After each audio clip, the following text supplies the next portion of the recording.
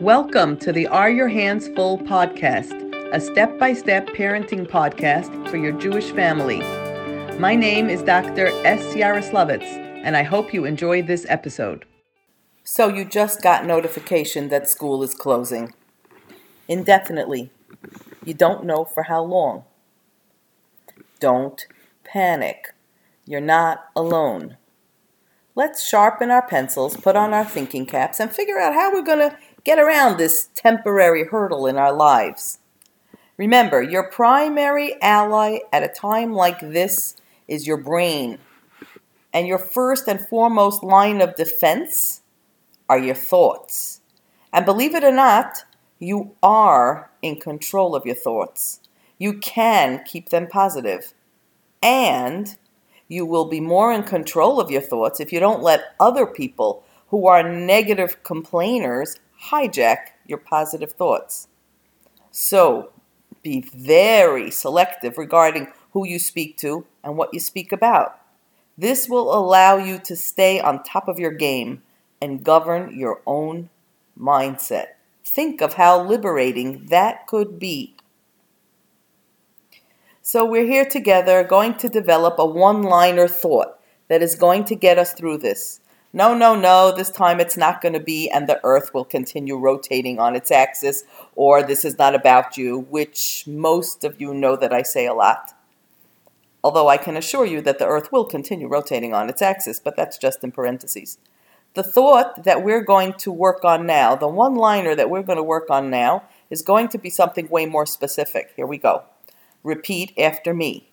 Hashem wants me to spend time with his and my children, dafka when it's right before Pesach. Repeat after me again. Hashem wants me to spend time with his and my children, dafka when it's right before Erev Pesach. Now let's elaborate. Our children are his children. And maybe, just maybe, he feels that his children don't get enough maternal attention because kids are bounced from school to camp and back from school again and are primarily taken care of by people who have not given birth to them. Maybe, just maybe, he would like to reverse that concept just a tiny bit and have natural parents engage a bit more in childcare, even for just a few short weeks. Maybe, just maybe, he wants our kids to experience the excitement and the joy of Erev Pesach Rush at home rather than at school, because after all, Pesach is our Independence Day. Pesach is the day we became a nation 3,332 years ago. And the thrill of our becoming a nation is so great and is really designed to be passed down from father to son and mother to daughter. He obviously thinks we are capable of this because Ein HaKadosh Baruch Hu Ba B'Trunya Imri Yosef. The Rebbeinu Shalom never gives us a test that we can't pass. He loves us so much. Obviously, he believes we can do this. Otherwise, he would never ask it of us. Now you might say to me, I don't agree, I can't, I literally cannot do this, the idea is impossible, it's unfathomable, I can't. To which I will answer you, not a great idea to disagree with the one above, because he is always right anyway. So let's commit ourselves to adjusting to his opinion of us and watch how pleasantly surprised we will be. Okay. Now that we settled this part, you will find that it is precisely this overarching thought that Hashem wants me to spend time with my kids during this Erev Pesach season, maybe more than I've been doing in the past, is an exact key to success. Hear me out. Our kids want us, and they are quite demonstrative and verbal about it. They want to eat what we eat, sleep where we sleep, listen to our conversations, and do exactly what we do. Now think about this and ask yourself, who exactly would I rather that my kids would want to hang around with other than their parents? Let's think about this again. Who exactly would I rather that my kids want to hang around with other than their parents. By now, you should understand what a huge, huge compliment this actually is. And what do we want? We want space. We want to be left alone. We want to breathe. We want to think. We want to relax. And so we run from them. We set them up with an activity and we escape. We get on the phone. We go into our rooms and close the door. I'll be right there. Leave me alone. I'm not available now. And so the list goes on. So basically, we set up a traffic pattern where we run from them and they run after us. And the more we run, the more they chase us. And kids have a very creative way of chasing us. They don't always say, Mommy, I love you so much. Please, can I eat what you eat? Please, can I sleep where you sleep? Please, can I talk to you all day and all night? No. Rather, they do negative things in order to gain our attention. So that's where all the fighting starts and all the sibling rivalry starts and everything else that you complain to me about is all because they just want you. So really, to be honest with you, the absolutely only way to manage a school closure is to reverse and break this traffic pattern. Don't run from them. Don't think you're going to be able to set them up with an activity and escape.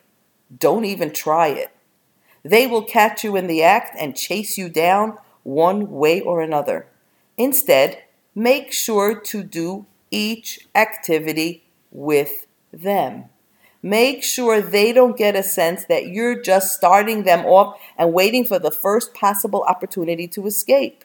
Know in your heart that you are there for the duration and that you're actually going to be a little kid again and do some of these activities with them. They will absolutely love doing Legos and beading and lanyards and cutting and coloring and gluing and even baking and even dishwashing and even laundry folding with you. As long as you don't give over even one peep of a hint that you would prefer doing this alone or that you would prefer doing something else at this time. You'd be surprised how much of your own housework you can actually get done if you make it into an activity.